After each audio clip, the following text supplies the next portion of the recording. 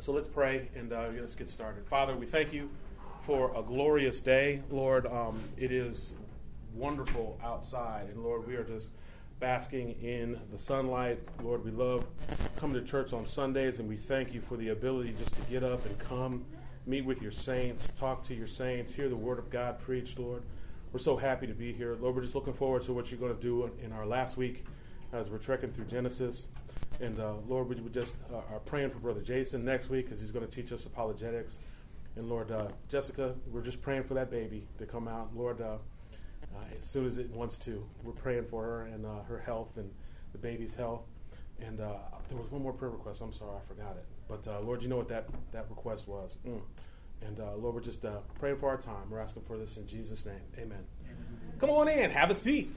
Make yourself comfortable. Kick off your shoes.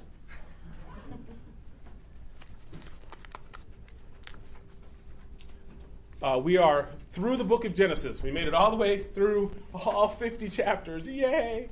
And but what we're going to talk about now is how do you find Christ in Genesis? And what I want to do I want to spend a little bit of time on the general principle of how to find Christ in Genesis, and then I want to specifically focus on looking at a type of Christ in Genesis, which is through the life of Joseph. Now, there are two.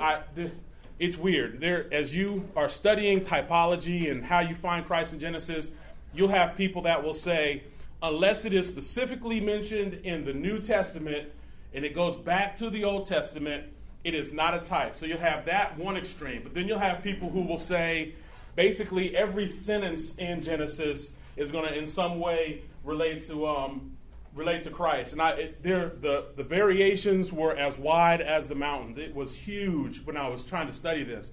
So what I did was I broke it down to basically two ways that you can think about how to find Christ in Genesis. One will be prophecy. A prophecy are going to be words, specifically words that are tied to a direct fulfillment in the future. Can anybody think of a prophecy about Christ in Genesis? Anyone? Any prophecy? Abraham and the burning bush. The offering the son, the lamb. Okay, Abraham and the lamb. It's a picture. Okay, that's actually more of a type, but that's good. That's good thinking. Think about let's say. Let me throw it out. Does anybody else possibly have one? Well, there's Adam and Eve where after the sin. So. After they sin, what does that signify? What is that a prophecy of? The fall. And the fall is taken care of by Christ. So all of that's cool, okay? The other way, and that what we're going to focus mostly on, is called a type. And a type points to a person, place, or thing that foreshadows an event in the future. Now, when you get to types, and then what was funny was, so you got these people who have all of these ways to find Christ, but I said we're going to focus on just two. But even within these two, once you get to types, you have 1,000 people that, again, have 1,000 ways. Some people will say, every rock, every tree, every bird, every bush, every person is somehow related to Christ. But we're not going to do that. But let's look at what prophecies. The Messianic prophecies, they are extensive, but certain features stand out. There are two principal types. There's a Messianic prophecy, which is often general in language, and it happens that only the Messiah could fulfill it. And then the other way, in many other passages, the Messiah is identified by some specific term, and these can be called personal. Just as an example, not related to Genesis, in Isaiah 7:4, the Messiah is identified as Emmanuel. Everybody remember that term? But he's never called Emmanuel, but that passage is a passage that specifically is talking about the Messiah. Now, both types of messianic prophecy play an important role in how we understand our doctrine, okay? Now, there's one. Everybody turn to Genesis 49:10. Genesis 49:10.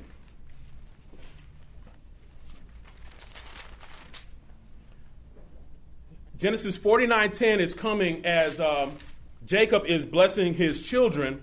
And in 49:10 it says, "The scepter shall not depart from Judah, nor the ruler's staff from between his feet until Shiloh comes. And to him shall be the obedience of the people." Now, this is talking about that the Messiah would come and he was going to reign until the destruction of the Jewish government. This was talking about what was going to happen. It's telling you about the life of Judah, and Judah is in the line of the Messiah. We know that he was a line out of the tribe of Judah.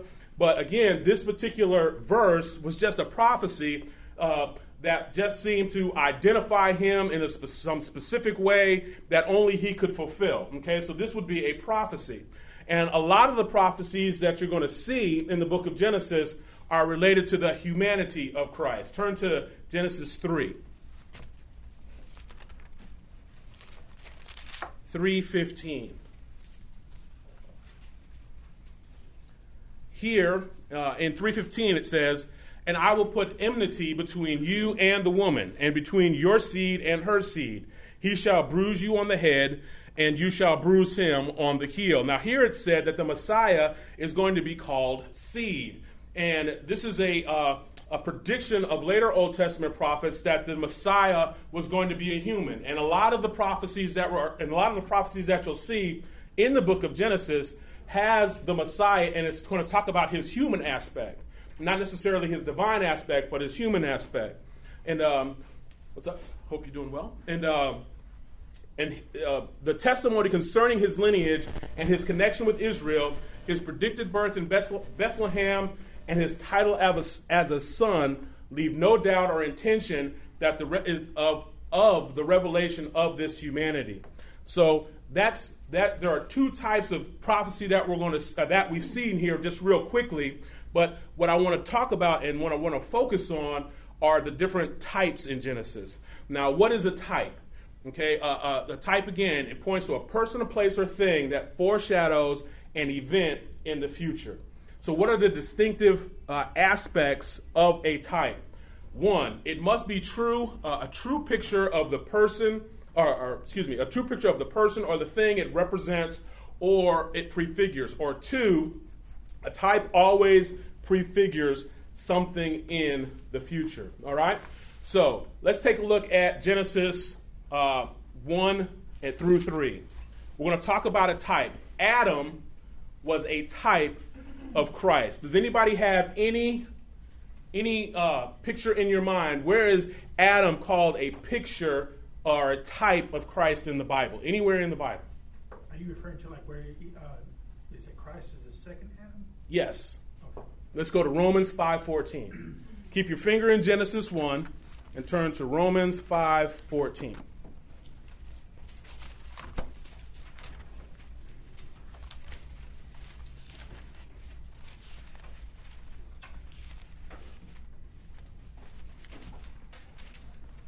Romans 5:14 says, "Nevertheless, death reigned from Adam." Now that's who we're talking about in Genesis 1 until Moses, even over those who had not sinned in the likeness of the offense of Adam, who is a type. Now here he is specifically called a type of him who was to come. Okay, turn back to Genesis 1. Excuse me. Because he was created without sin, Adam was a son of God in the sense that no human being could be. Okay, he was a little different than me and you, but Jesus was a son of God in a way that was a little different than me or you could be. But Adam was also a type because he was the husband of Eve as a type of Christ, as the husband of the church. Turn to Ephesians 5.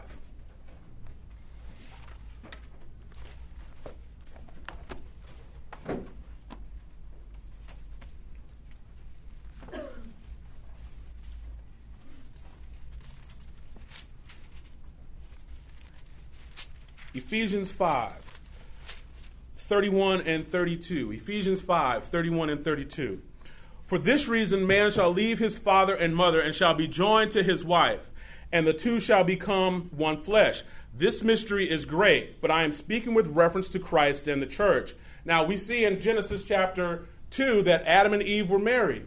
And so we see that there's this relationship between their marriage, kind of foreshadowing, kind of giving us a type of the marriage between Christ and the church.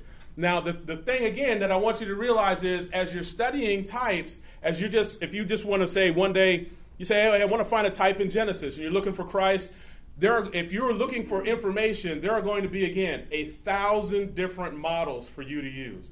1,000 different models. I think one of the ways to safeguard yourself is to not go with anybody who's going to say crazy way out things. Like, again, not every rock, every tree, every bush is related to Christ Jesus. But I also don't think it's safe to say that only something referenced in the New Testament can be related to Christ. There are things that can be in the Old Testament that doesn't necessarily pick up in the New Testament that can be related to Christ, but it can still be a type, but it doesn't necessarily have to be fulfilled in the New Testament.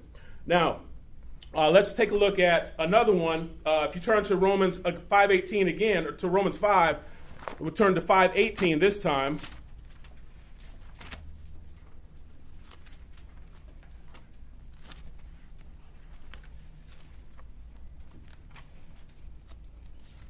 Romans 5:18.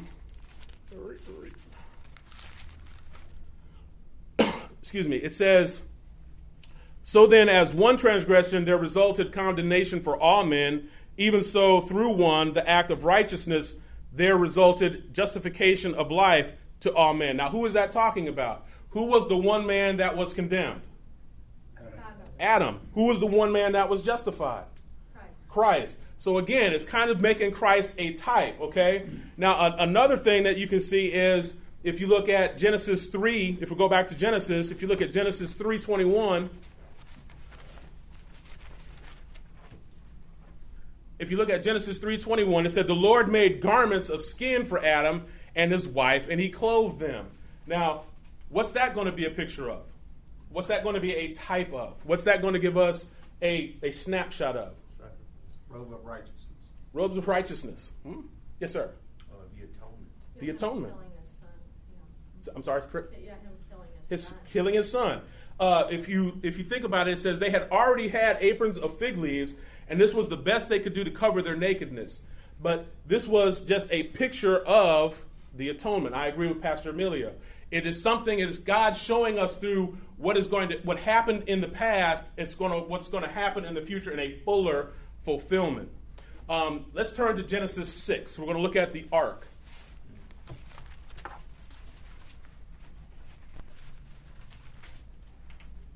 I think a lot of times that gets overlooked, that picture with Adam and Eve, with the coverings, because it doesn't specifically say something had to be killed, but something had to be killed in order to make them. Right. What was fascinating to me was I just couldn't believe that you have people arguing over types. You know, as I'm reading, say John Walver, who's from DTS, who's has definitely distinctive beliefs. He's arguing one way, but as I'm reading a book that Pastor Emilio gave me, thank you, it was a great book, but didn't specifically work out for what we're doing here. But this guy's arguing a different way, and you might have somebody who's going to argue in another way, and another way, and another way, and another way. But I think the point is, again, if you find something that you think is a type, test it against what the church has come up with as a type. If the church as a whole throughout history says, hey, this is a type, you can kind of be sure. But if you're coming up with a type and you're like, hey, that rock over here on the sands of, the shore of the bank of the Nile, that's Christ. And I see it and I know it and I can make okay, nobody's ever seen that before. Then you might want to get a little concerned. Yes? Hey, John, on one type like me and you discussed the type of Israel being a type of Christ, the nation of Israel. Yes. I was reading one guy. It seems like a general point of view of a lot of people is they get discouraged from seeing, like he was basically saying, Israel's not a type of Jesus because look how Israel repeatedly fails in the Old Testament. So that can't be a picture of Christ. Well, no type is going to be perfectly. All types fail. They all fail compared to Christ, so you shouldn't let that necessarily the shortcomings of the types. To be a type, you don't have to. It's not a clone. A type is not a clone. A type can be just specifically pointing out one particular aspect of what Christ did, or what Christ said, who Christ was. But it doesn't necessarily. You don't have to have a man walking around in the Old Testament who was born of a virgin, who was the son of Mary. That doesn't necessarily have to make someone a type. Yes, Pastor. Well, I was just that brings up a good point, but and I also also, I think that would kind of lend itself to the nature of the type itself. You know, I mean, that's what Jesus taught us, right? That all the types and pictures in the Old Testament that were, you know, we should expect for them to be inferior to Christ. Right. You know what I mean? Like, I mean, Jesus said something better than Solomon, better than the temple, better than Jonah is here. Right. You know what I mean? So, I mean, Jesus is a type of Christ, but, Jesus is a type of David. David's a type of Christ. Okay, but David committed adultery. Right. So, I mean, of course. Right. I mean, we should expect for these types to fall short. And again, you know, if we were doing finding Christ in all of the Old Testament, I mean, you got the tabernacle, you've got the wandering through Israel, you've got, I mean, there's picture after picture after picture after picture, and again, they're types, but again, how can Christ, one single person, be cast as a type by the whole nation of Israel? He's one person. There are a whole bunch of group of people. Again, sometimes you might just be looking for one specific aspect, one specific thing, one specific saying, one specific doing that will be your type. But as we're looking at the ark here, another dramatic event early in the history of the race is the preservation of Noah and his family. The ark itself is a significant type to be considered a typical thing, but the event of preservation is freighted with meaning. In the midst of almost universal judgment, God had singled out the righteous and preserved him. Does anybody remember? Now, we're in Genesis 6. He's building the ark, and Genesis 6-8 is where he's commissioned Noah to build the ark. Where in the New Testament does God bring up what Noah did? Anybody remember? 1 Peter 3. Let's turn to 1 Peter 3.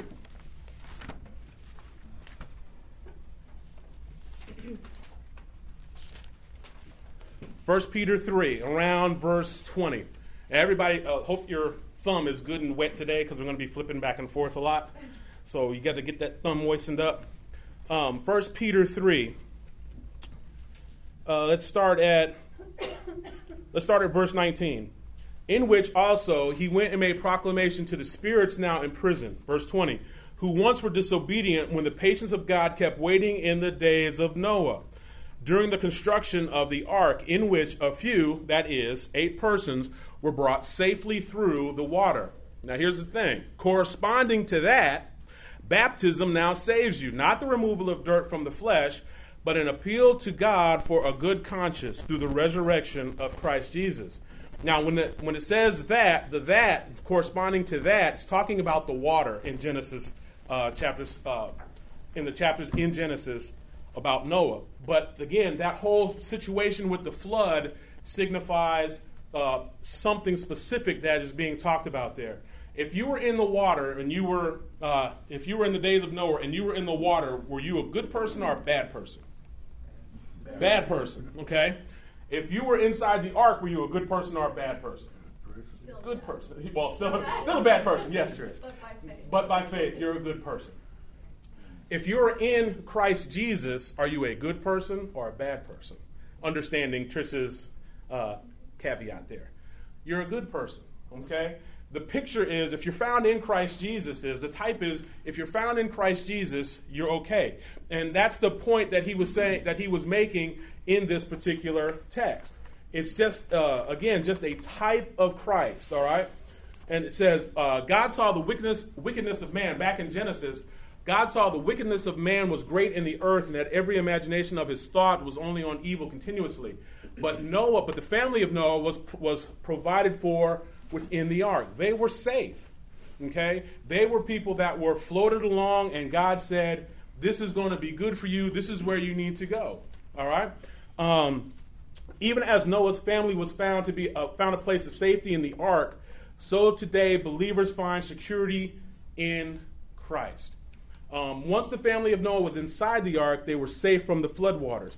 And guess who shut the door? The Bible says that God shut the door of the ark. Who is it that seals your salvation? God. I mean, God does it all. So I hope you see, again, just how we're just focusing on quick ones about how this can be a type. And the Bible says that in Colossians 3 that not only did God shut the door, that our life is hid with Christ in God. Okay?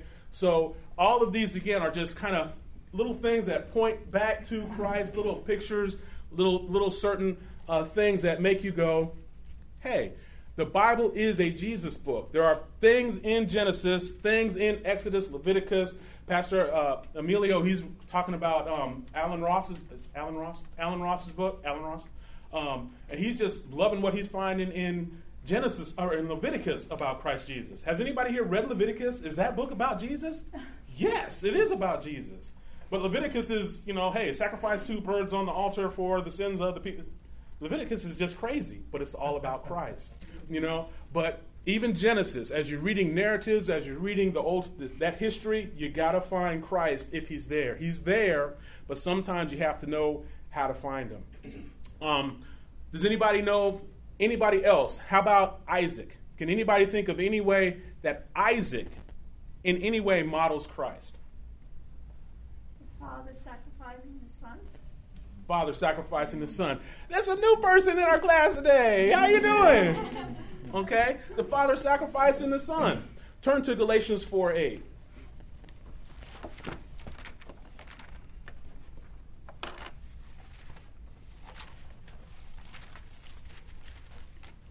I always have to remember that by General Electric Power Company.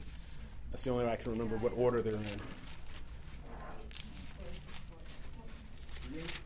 4:8.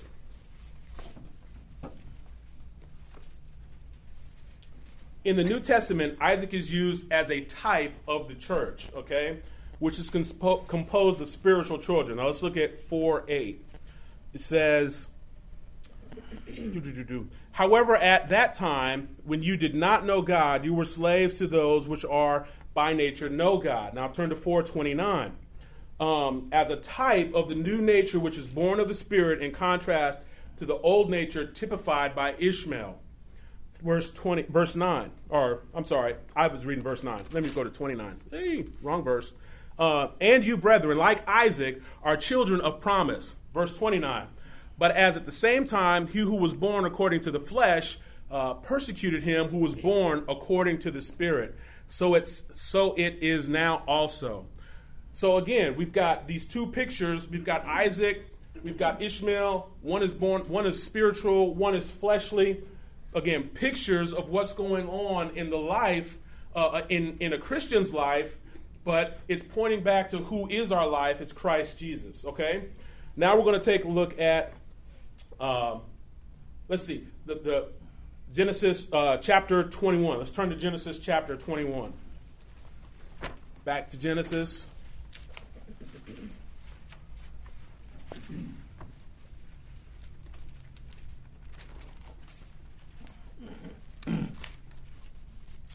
Genesis 21.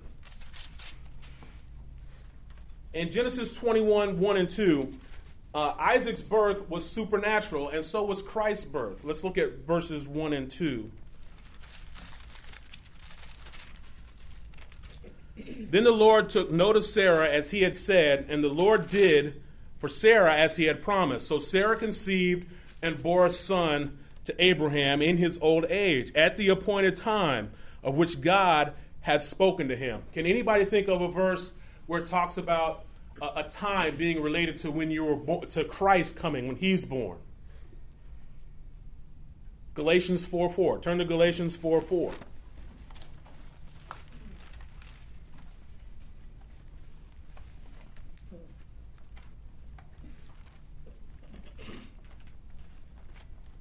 Galatians 4:4 said, but when the fullness of time came, God sent forth his son, born of a woman, born under the law. So again, it's just little pointers, little pictures, little things that point to how little events that happen in the book of Genesis are pointing to, they show you just a little bit of what's going to happen fuller in the New Testament. Let's look at Luke 1:30 or 1:35. Does anybody happen to know that verse off the top of their head? That's a pretty famous verse.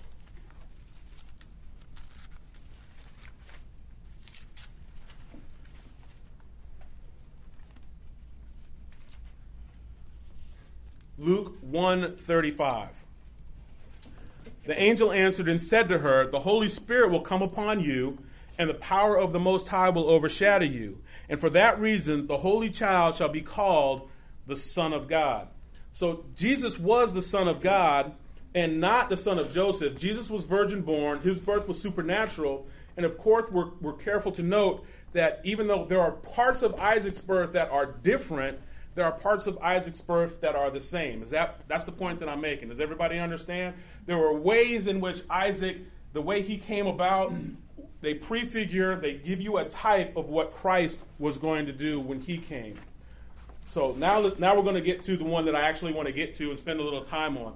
We're going to talk about Joseph. We're going to talk about the types in Joseph's lives that were types of Christ. Joseph was the beloved one of his father. Okay, if you look at Genesis 37:3,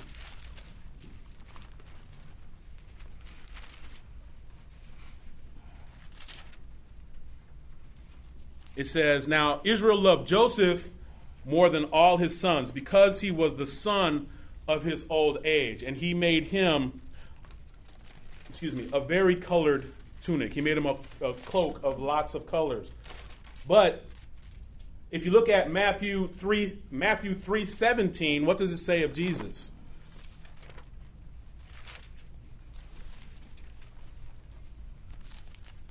Whoever gets there first, read it out.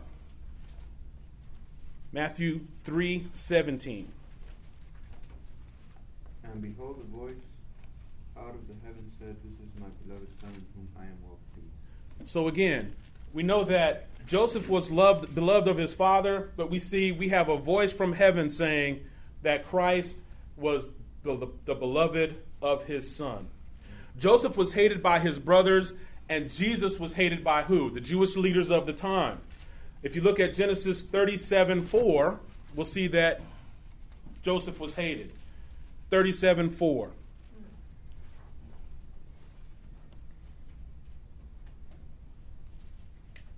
It says,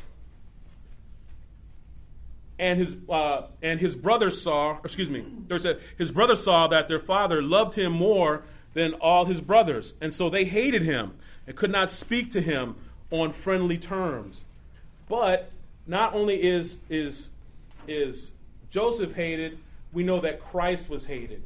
But is there a promise of something that the Messiah was going to do in the Old Testament, that points to the New Testament?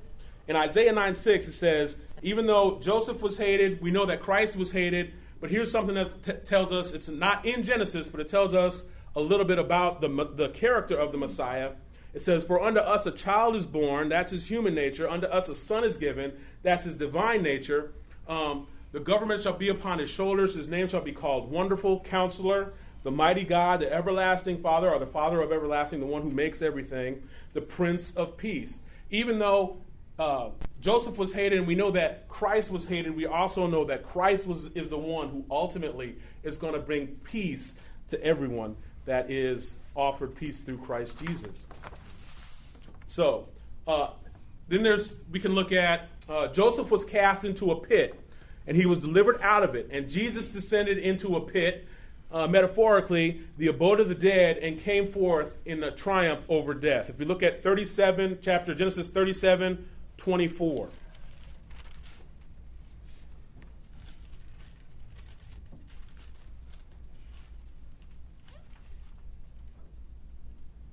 (37:24) says, "And they took him and threw him into a pit. Now the pit was empty without any water in it."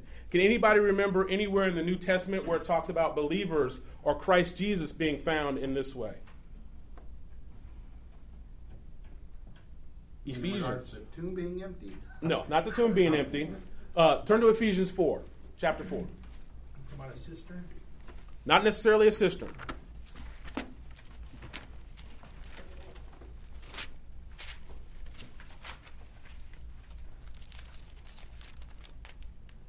Ephesians 4, 8 through 10.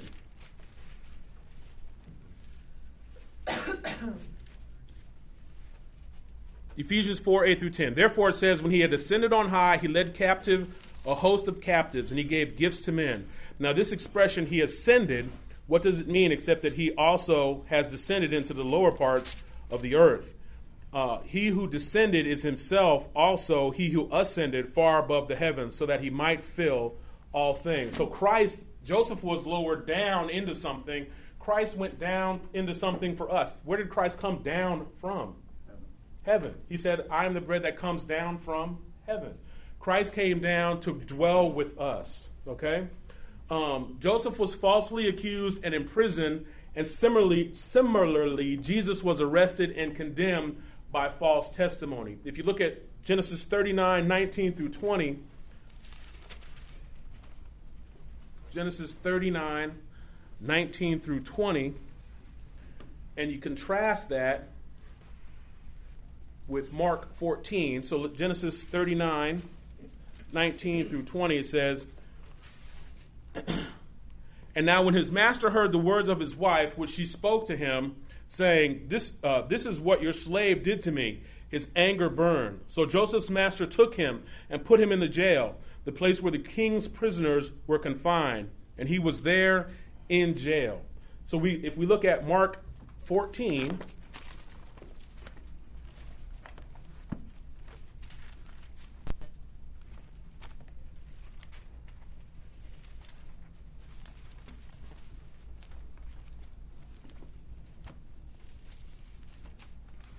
at the end of Mark,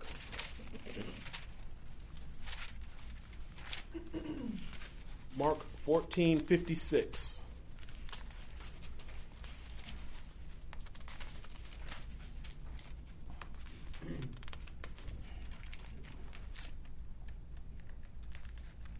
Mark 14:56 says, For many were giving false testimony against him, but their testimony was not consistent. So, again, Joseph was lied on, Christ was lied on. You can see that in other Gospels. We know that in prison, Joseph was placed between two prisoners, and he foretold the release of one and the destruction of the other. And this was a type of Christ when he did what? When he died on the cross. Who was Christ crucified between? Two thieves. And was one ultimately was justified because Christ said, Today you'll be with me in paradise, and one was condemned because he did not believe that he was the Son of God. Now, Joseph dealt with his brothers in such a way as to bring them to repentance for their sin against him. And Christ will allow the Jews to go through great trials in order that he might bring them all to repentance. Turn to Genesis 42.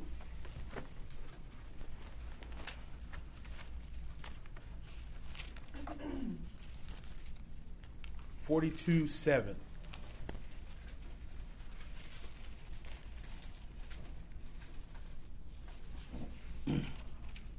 Genesis 42:7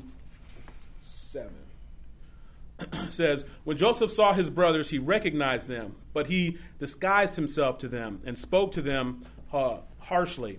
And he said to them, Where have you come from? And they said, From the land of Canaan to buy food. But it's interesting that, I lost my reference. Hold on.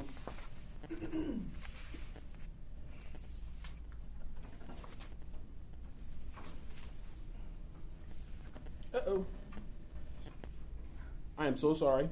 I lost my place. I lost my reference where that one was. Sorry. But Joseph was also cast into a pit and delivered out of it.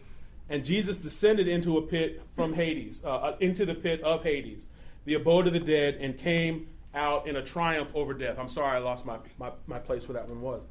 But Joseph was sold for 20 pieces of silver, and Jesus was sold for 20 pieces of silver.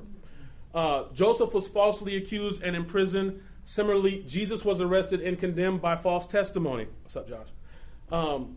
So you can see that there are a lot of things that parallel in the life of Joseph and in the life of Jesus. It was during the years of famine that Joseph revealed himself to his brethren. And it will be during the time of Jacob's trouble that Christ will reveal himself to the Jewish remnant of that day. Turn to Hosea chapter 5. Hosea chapter 5.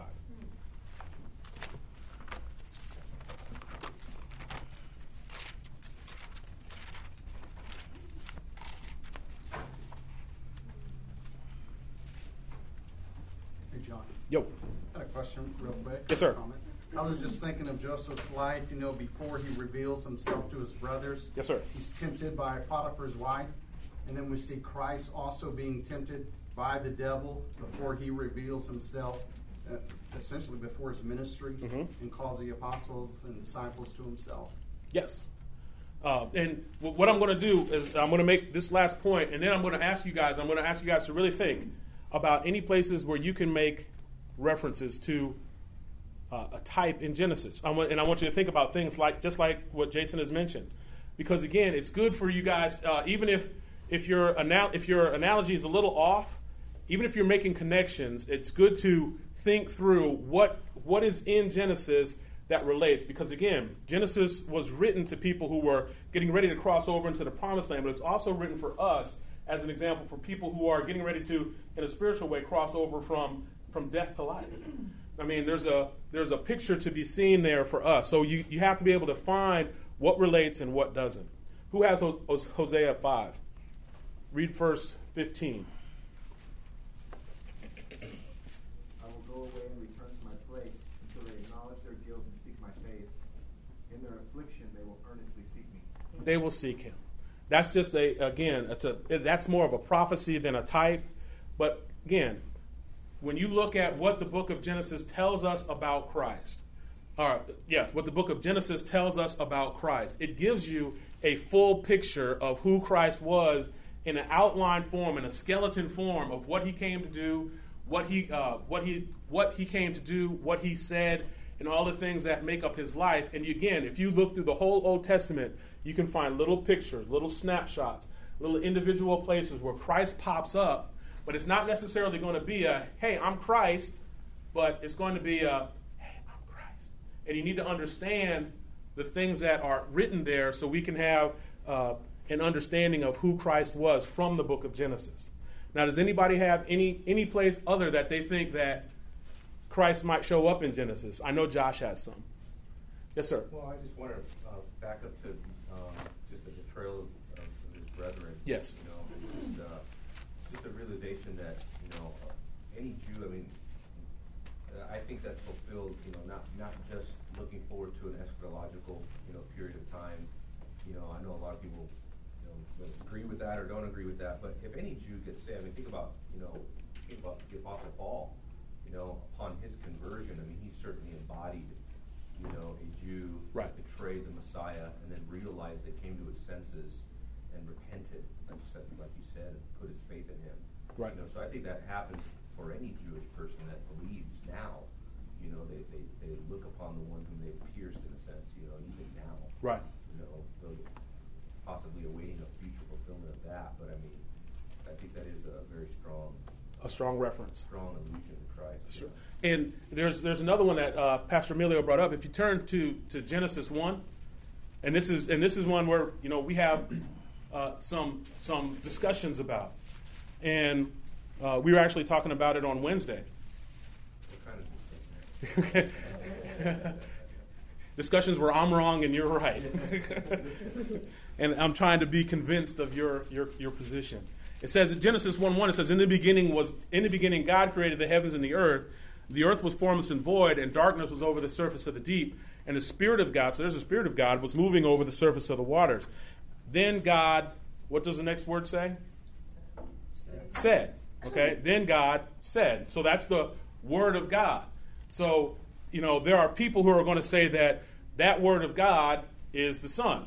Right? Did I get the argument right? Well, I just think the agency of the Son certainly is, credited as creating all things. Right, and I don't want to misquote you. That's why I wanted to ask. Yeah, so the agency of the Son is seen there, and in here when it says in the beginning God, that's speaking of the Father, and so you have the Father, God, the Spirit of God, and you have the agency of the Son being seen in being the spoken word.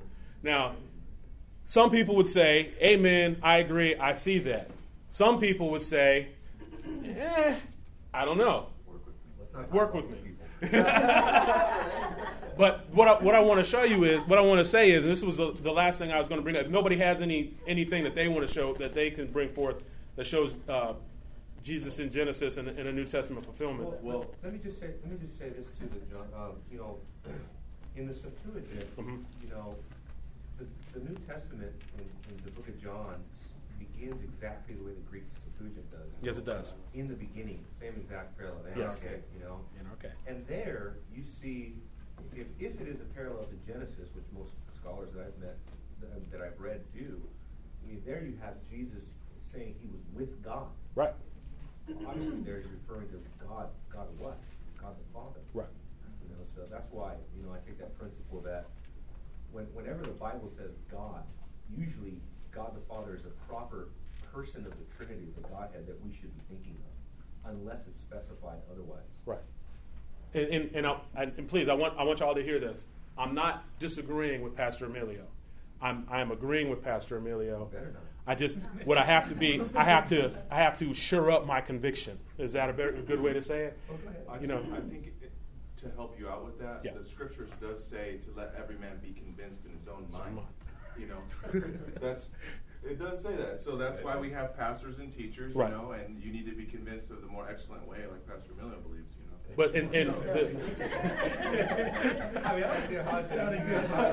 well, it's not a controversy. What I wanted to show through this was that what can be clearly seen by one person it can be debated by another person. They might not clearly see it. So if you're standing on a type, if you're saying this is a type of Christ, look, it's clearly plainly seen here and it's clearly plainly seen there. The person you're talking to might go, I'm not so sure. And you need to be loving to that person. And Pastor Emilio, as we were talking about this, he's very loving. He's very, he's willing to show, like he's brought all these good points. He's willing to show what he believes. And that's fine because your faith doesn't rest on typology. Our faith rests in the historical, literal man of Jesus Christ. So it's not about, hey, is this rock Christ? Is this flower Christ? There was a man that walked, talked, breathed, ate, slept, more importantly, died and rose again in the city of Jerusalem 2,000 plus years ago. Yes, Josh? I think it's still really edifying. It's great stuff. And I want you to understand, you could spend years on this topic, going through all the different types. Again, you have some people that say everything in Genesis is a type. And you have some that say, no, there's only about 7 or 8 types in Genesis. Ryan, you had a question? Or you had a statement? No, I was curious which part you were unsure of. So you agree with Pastor Emilio on this one? I don't even think they know what the options are. What are the options? Okay, what I'm saying is the option is that when it says in the beginning God, that might be just a reference to either Christ, because the Bible says that all Old Testament references to God, and it says that the Father was never seen or heard in John 1:18. So it's either Christ, or it could be just God in his nature and his total essence, or as Pastor Emilio says, that's God the Father. So I don't know. I'm not sure, but I buy it. I believe it. I'm there. You got me. But, the back of my mind goes, maybe. Yes. No, I was going to present a third option. Third option. And here's where I get my third option. I think it's agreed that Christ makes all things, right? We go to Colossians, so we have an agreement there. I think the disagreement, if there is one, is who said it. Is it God the Father or God the Son? And so where I get my third opinion is Genesis 1:26. Mm-hmm. The first part we may or may not agree. It says, then God said. So let's assume for a moment that's just Christ. But then it says, let us make man. So the third option to me is that Christ and God the Father made man together. And so I don't separate them. I say they made him together. Because it says, let us make man. But then some people say, well, no, Christ made man. Well, here it says, let us make man. So I see them as the Trinity working together. Now, I agree with that. Okay. Yes, sir. They're always working together. They always work together. But I think the thing is, the image here is the key thing, because the ultimate image of God is Christ himself when he was incarnate, the incarnate Son of God. And that's another type. Image. And if you look at the... What do you mean ultimate image? Because he's manifesting all of God. Though we were made in his image. He's the ultimate because he's the incarnate Son of God. Yeah. So if you look at the commandments, for example, the Ten Commandments says you shall not have an image made in any likeness, right? Right. Because what is the tendency of the heart? To make Worship that idols. image. Right. But what does God say to do with Jesus? He says, Worship him. him. Worship that's an the image. true image of God. You know what I'm saying? By which all things were made. Yeah, And all Jesus is not said to be created in the, or in the image of God. No, I'm saying No, I'm agreeing with you. Oh. Jesus is not said to be in the image of God. Jesus is said to be. Right. He is the image of God. No, when here you it said says he's our in the image. image of God, I took that as you saying he's better in that image than when he's God the Father or in a different. No, I'm saying in the use of the word image. Right. Okay. It was just a misunderstanding. I Yeah. think you guys Easy, misunderstood. that's it's easy to miss. But again, what I wanted to point out by bringing up this last example was, again, you can have a scholar, we could bring the world's most eminent scholar on the Old Testament in here, sit him down, and bring another scholar that's the same credentials, and they might not see the same thing. Okay? So the point is, don't worry about getting tied up in typology, but the things that are plain, that are evident, I think the scripture is, when it is plain, it's plain. And I think there are things that we can look at through Genesis that are going to clearly point, in the New Testament, that are going to clearly point back to what happened in Genesis. And those things, I have no problem making them a type. But if it's something that you want to debate about, see, we can kick that around and who it is and what it is. And we can have fun with that. But again, know your faith. Know that the person that you want to see, the thing that you want to see in Genesis is Jesus. Because Jesus is the reason for our faith. He's the one who came and died for us. He's the most important part of what we see in Genesis through the types. We don't need to be looking for foxes and shadows and all that stuff. But look for Christ. When you find him, say amen, worship him, and move on. Okay? So let's pray. Does anybody have any questions, any more statements that are not going to cause controversy and split the room into two?